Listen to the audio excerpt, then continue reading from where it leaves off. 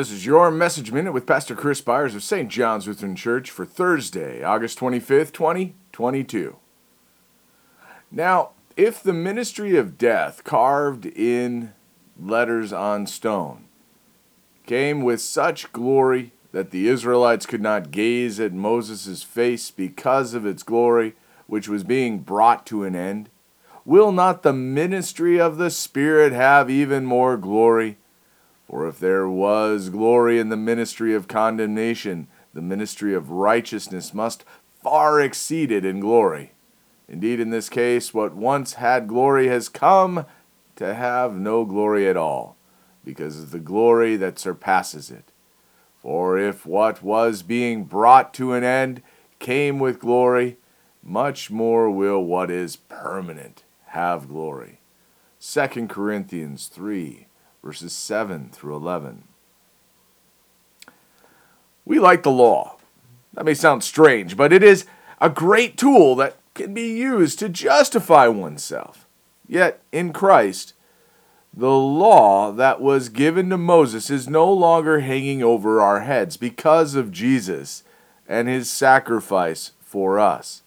The law remains for those who do not know Christ. Yet, when put in the light of Christ, it is meant to cause a person to flee from self-righteousness into the arms of Christ and cling to that cross on which all that seeks our life, sin, is nailed.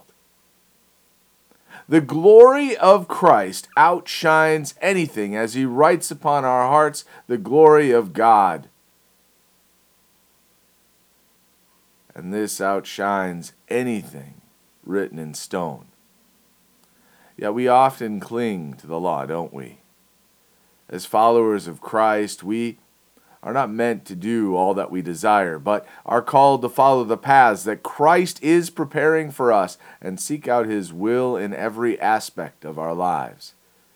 Yet, it is easier to feel self-righteous in twisting the law to justify all that we do. In Christ, we realize that any action we do outside of him is nothing, but we are called to do all things to shine out Christ's glory. In his glory, we find no room for boasting, because it's not our work, but his. Let us pray.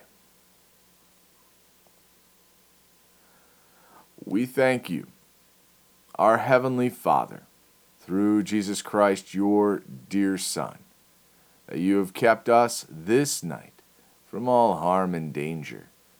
And we ask you to protect us this day also from sin and every evil, that in all we do today we may please you.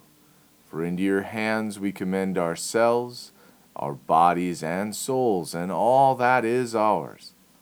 Let your holy angel watch over us, that the wicked foe have no power over us. Amen.